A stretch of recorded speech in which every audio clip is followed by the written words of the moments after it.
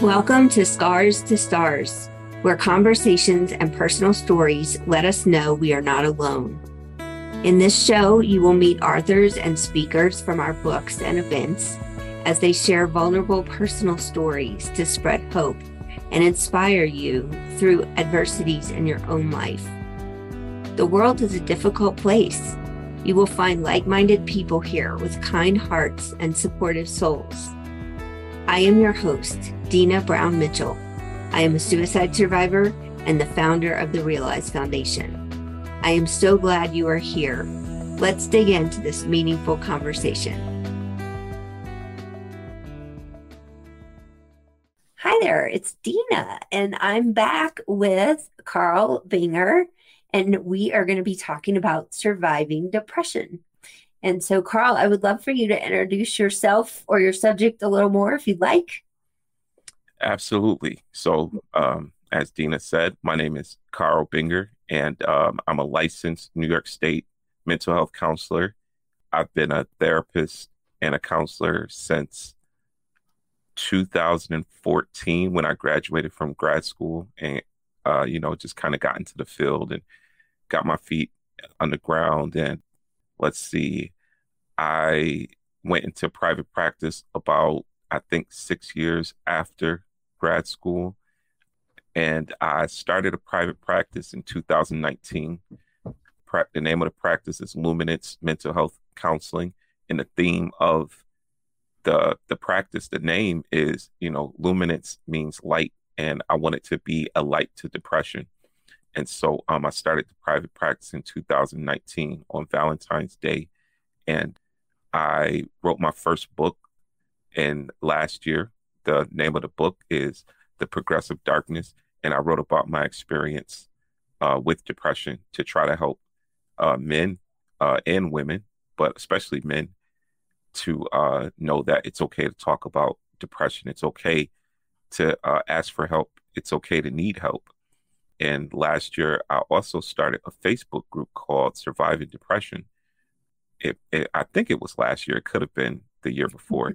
But I actually, it was the year that COVID started. So I think that was 2020.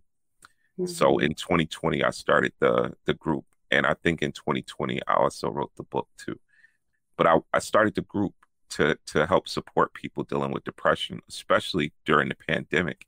And the group started off really small, like 20 to 30 people.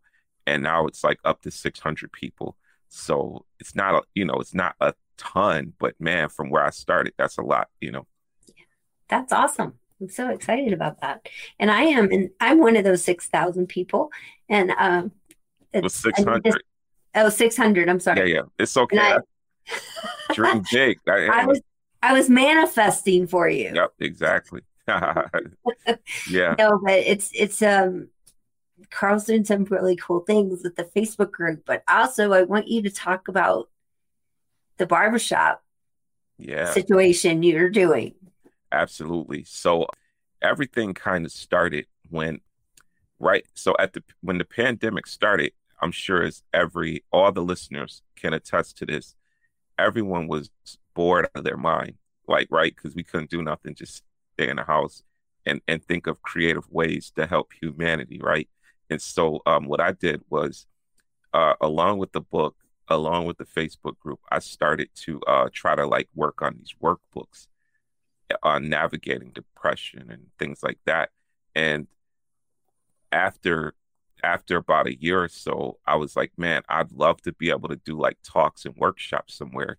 And so my barber was like, hey, man, we know you're a counselor. Can you just kind of talk about your experience with depression?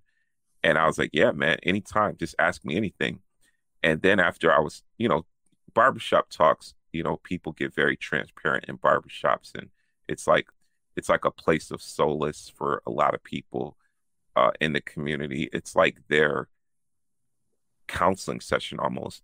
And so the barber was like, hey, man, this was so special. And you're such a good speaker when it comes to this type of thing. Would you want to do something like this quarterly where we invite a bunch of men and we just talk about depression? I said, absolutely, dude. Let me know. And so we've kind of just been doing that since then. And I did one recently, and I think there are about 20 men there.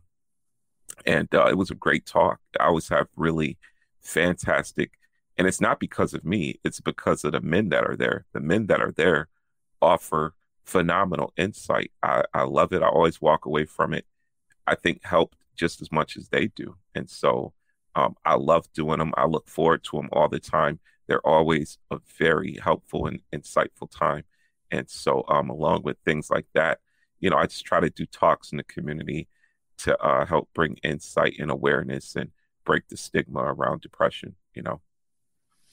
Absolutely. That's what it's all about. Mhm. I think there's three parts to our mission. The first one is conversations, the second is community, and the third is personal story. And I think that we can change the world with those things because, I know therapy is necessary and helpful and all of those things.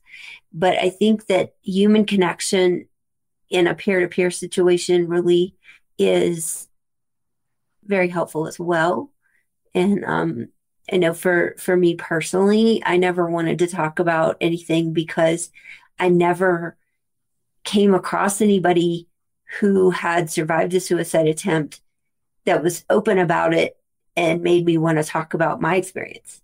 And Mhm. so it was that really drove the mission of this organization.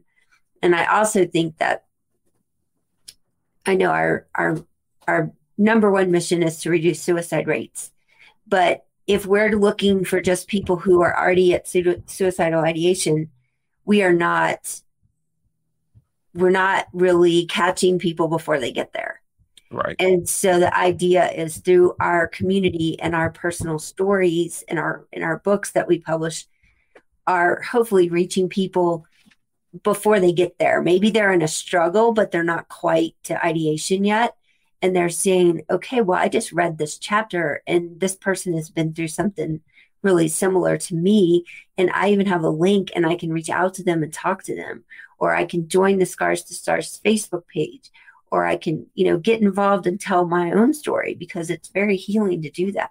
Absolutely. So that's kind of the things that how we look at conversations and community, because it's easy to tell people we need to talk about it. You need to have a conversation. But if you don't have the right space to do that, it's really hard. Absolutely. Yep.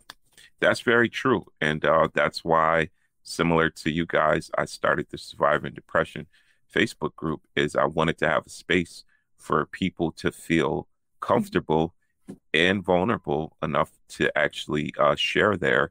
And I, try to model that as much as possible and not put the burden on others to do it. And I think in doing so, people feel more comfortable seeing, okay, this is a man who is not afraid to show his feelings and talk about his weaknesses. That enables a lot of people to come on there and do the same thing. Mm-hmm. Well, I think another thing that might give people some hope in their own situation is if you could tell us how you began talking about that, because I know that there was a point in time when you said, okay, I'm going to talk about this, and you hadn't before. So what did that look like for you? Yeah. So for me, the experience of depression, I think that really opened the floodgates for me to talk about this particular topic more. I think before depression, I was, a pretty transparent guy. But I think with the severity of it and how deep it drove me into darkness, it really forced me in a good way to just really just not hold back with anything when it comes to people suffering and being hurt and being vulnerable. And for me, it started way back in college when I first went through depression. And I think the experience itself just really broke down a lot of, I guess, stereotypes for men dealing with mental illness and men just suffering and how to deal with suffering in the face of a society that tells you you can't suffer or you can't look weak. You know what I mean? And so it started back in college for me, and I had no idea what was going on. And it started with like all the typical symptoms you read about. You know, my sleep was being affected, my diet changed, my mood was low, depressed. And like on the tail end of it, I started to feel suicidal as well. You know, so I had like all the textbook symptoms and irritability and things like that. And but it just progressively got worse. And that's the title of the book I wrote, is The Progressive Darkness, because it progressively went from a cloud to like a pitch black curtain of misery, you know. And I think that experience, and if I could attribute it to something for me, I think it was like a biological, you know, situation. Like I don't think it was a situation where, I mean, I think stress of school and not knowing the unknown certainly contributed to it too. But I think it was biological. I think there was a chemical imbalance. I think it was something that was in my family, and it just, you know, it just kicked in at that particular moment in my life. And, you know, maybe some stressors brought it on at that moment, but it didn't go away until I eventually got on medications. But while I was going through depression, I made a promise that, you know, if I were to come out on the other end of it, I wanted to help anyone else who suffered in the same way, so that they never feel alone, you know. And so, and I didn't think it could be used for any good. Like you know, I believe in God and I believe there's a purpose. And I was just like, there's no way you can use this for good, God. And I think he did. You know, he said, I'm totally going to use it for good. And so I really just keep looking back on that, like, wow, you know. So Yeah, I think I feel the same way and I think we've talked about this in our community a lot, is how scar tissue is stronger than regular skin, and how if we can heal from our scars, we can use it for good, and we can do exactly what you said, help other people know they're not alone and someone else has been there. And that's really apparent in everything we try to do through our events and through our books and you know, all around. So I want to talk a minute about the state of our world with therapists, and how I was reading an article. Actually, I think our president, Lisa, sent it to me, and it was saying that 60% of US counties don't have a psychotherapist. And that, in the other stat that I remember, is in New York, there are 612 therapists per 100,000 people. And in Idaho, there are none. Wow. And, you know, Carl and I were talking earlier about the fact that his license is in New York. And so it's really tricky for him to help people who don't live in New York. So can you talk to everybody a little bit about that? And yeah.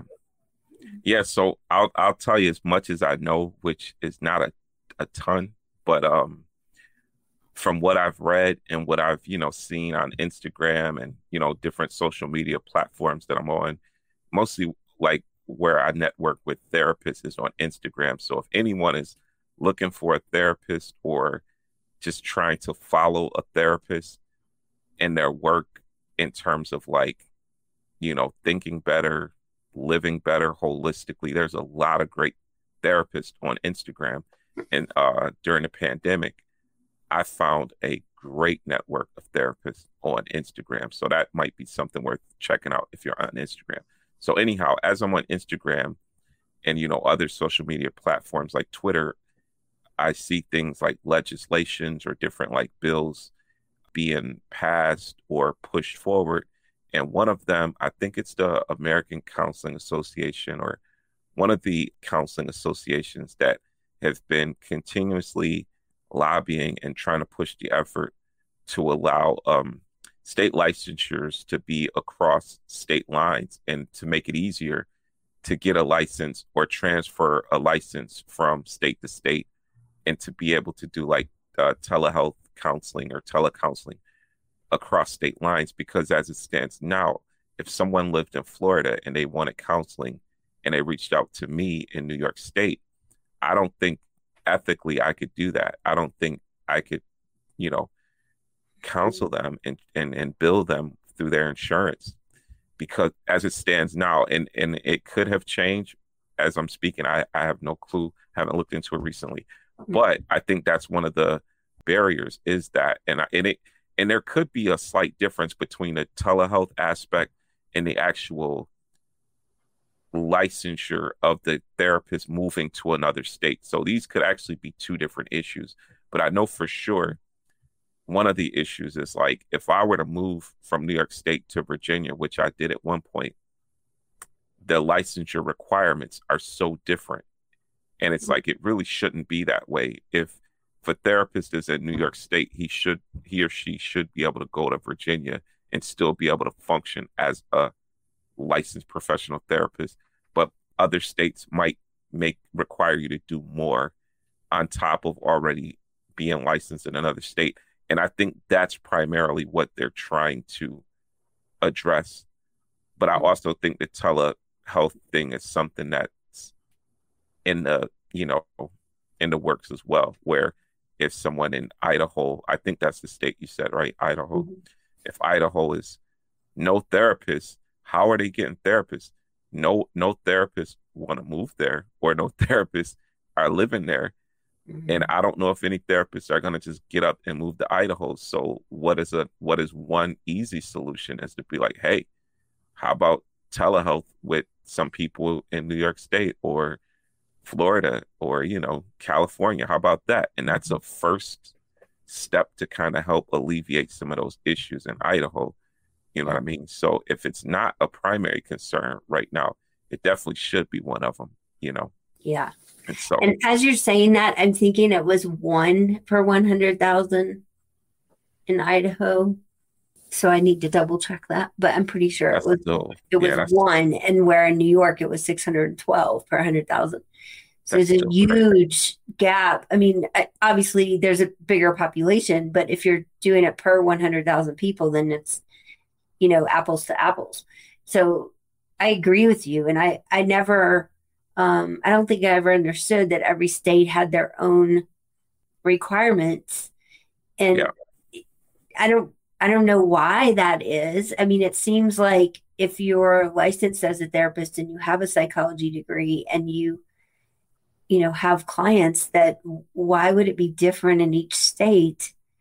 And what could we do? I don't know. Maybe it's a lobby issue with Congress, or that's what they're working on now. Like I said, I think there has been progress. Like, again, I don't know all the details. I've just kind of read up on it briefly. Yeah. But if you do a search or look into it a little bit, I think there has been progress made where there's been, I think, like 10 or 12 states that have agreed, like, hey, we are locking arms. We are in agreement that if you're in this state, you can come over to this state. And it's like, if I'm not mistaken, it's like 10 or 12 states, and the number keeps going up. Okay. Since the last, like from when I first saw it, it was like at 5. Now I think it's at like 10 or 12. So the number is going up, where if someone's like in New York and they move to, let's say Idaho is one of the, partnering states, then it's like, dude, you don't have to, because when I first got my license, it was, I think for New York State, it's 3,000 clinical hours. Like when you get out of grad school, you have to sit under a supervisor for 3,000 hours. Wow. And then you take the exam, which was like, I don't know, $200, $250 to pay for that. And then if you fail it, you got to, pay for it again, like any other thing. But when I was in Virginia, because I was actually in Virginia when my wife and I got married, we were dating long distance. When we got married, I moved to Virginia, but I was still going to grad school in New York because I had my classes met one weekend per month. So that gave me the ability to still live in Virginia and then just come up one weekend a month to take classes. That was only for like 8 months or something because I was graduate at the end of my graduation. Anyhow, I looked at the license requirements for Virginia, and theirs was 4,000 hours under a supervisor. So 1,000 hour difference. And you look at it and say, why? Like, why the difference? Is it more competitive? Is it more, do they take counseling more serious? Do they, so I don't know. I think that could be part of it. Like we want our therapists to be extra trained and battle tested before we give them over to licensure. I don't know. But anyway. Yeah. Well, since we're pre-recording this, I might do a little research and have an update for you guys at the end of this video. Or if you find anything else that could be helpful to the audience, do you send it to me, or we could maybe just provide an update at the end of this video for people who are interested in learning more. But I know for sure there is a shortage everywhere, and anybody who's tried to get an appointment with a therapist in the last 2 years, even, most of them have to wait or they have an issue. And I think that's another reason why building this community is so important, because if you are in need of therapy or support and you can't get therapy, then, peer support is the next best thing. And we can help you with resources in your area. We can help connect you with maybe people in our community that are going through similar things or have gone through similar things. So that's kind of the resource we hope to be for everyone that joins our community or comes to our events. And so hopefully that is, becomes a bigger resource. We're growing, but we have a long way to go. Yeah, no, I understand that. And it's interesting as we're talking, I just thought about this. I'm like thinking of all the work it must have taken to get people to realize the importance of mental health, to get millions of people on board, to break the stigma and to bring awareness and to bring hope. And then all of a sudden, we don't even have enough therapists now. You know what I mean? And so it's like everyone now is on board, or not everyone, but a lot of people seem to be like, dude, mental illness is no joke. We need to take it serious. But then it's like, but now we don't have enough therapists. You know what I mean? And so maybe we had enough, and that people are just like, the things that, that we're doing, these initiatives that we're doing, we're bringing so much awareness that the demand is just going up. You know what I mean? So I'm sure there's a lot of factors with that, but it's just interesting that, I think a lot of therapists and just people who suffer from mental illness have been like, we need more awareness around this. And now there is more, but then now there's a shortage of therapists, Well, I've also learned in the last few years, just in my conversations with people that I come across, there's a lot of the younger generation that are going to therapy as preventative. Like I think my generation and older people were like, I need that if I have a problem or if I have a diagnosis or whatever. But I think a lot of the younger generation is like, therapy is what keeps me from having to deal with all of that. Yeah. And so I think that might be a part of it too. Absolutely. Yeah, that's true.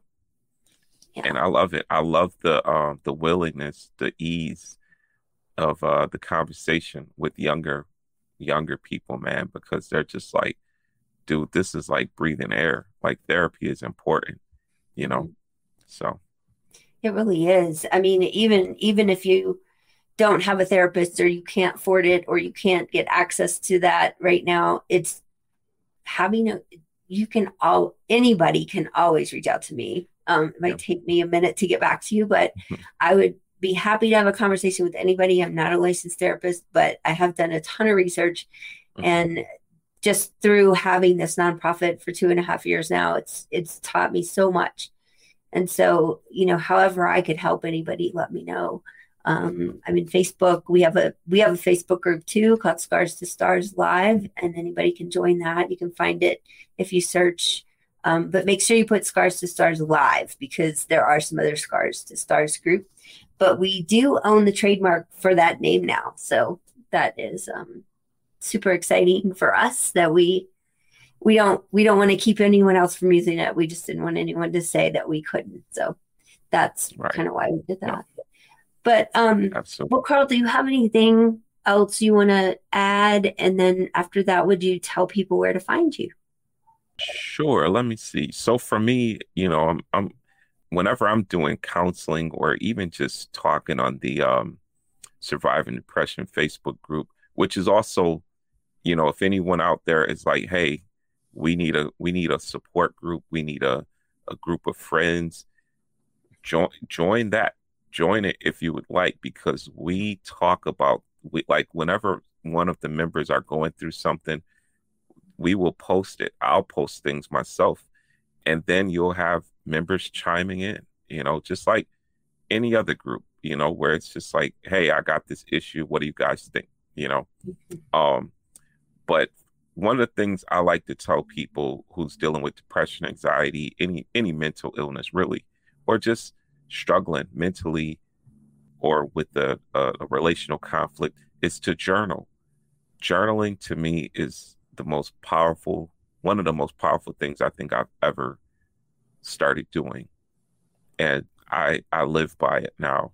And I don't do it every day like I want to, but when I do, it's just so good for me. And just writing out what I'm thankful for and writing out what's troubling me. And the same way we talk to human beings, I think, writing on paper, writing on chalkboard, or not chalkboard, whiteboard. If you got a chalkboard, that's fine.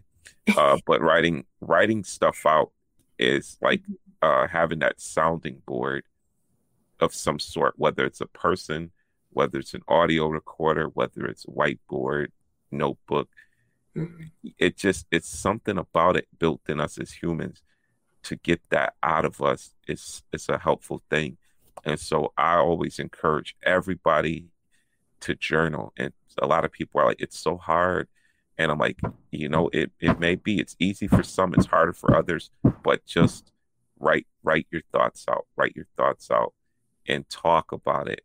And maybe it'll prepare you to talk to your therapist at some point, or you could just have this dialogue with yourself, and that's helpful too. So Mhm. yeah, that's what I would say. And I guess leave people with that, is to journal what you're thankful for and what's troubling you. And over time, you will even look back months, years Mhm. later and say, man, and that's how I was able to write my book. I kept journal entries, and all that stuff came from my journals. And so I was able to go back years later and go, okay, this is what happened that summer when I went on, break with depression. And I was able to write in detail what happened. And so I would encourage people to do that. Yeah, that's great. And I will say journaling is one of the things that really helped me the most when I finally decided to speak up about my story. And I had not processed any of that stuff for 2 decades, and I had stuffed it all down. And it took a lot for me to even remember a lot of things because I didn't journal during that time. But journaling really helped me get it out of my head and help me process in a way that I could talk about it without being emotional. And I think that's part of like compartmentalizing things, like when you journal and it's in this book over here now, Yeah. but it's not like in your head as much anymore. Mhm. And so I think it really, really helped me as well. Absolutely. Yeah. Yeah. So Yeah. so well, if you're going to say anything, but don't forget to tell people Yeah. where to find you. So, so if you want to find out more about what I do, you can visit beingallight.org.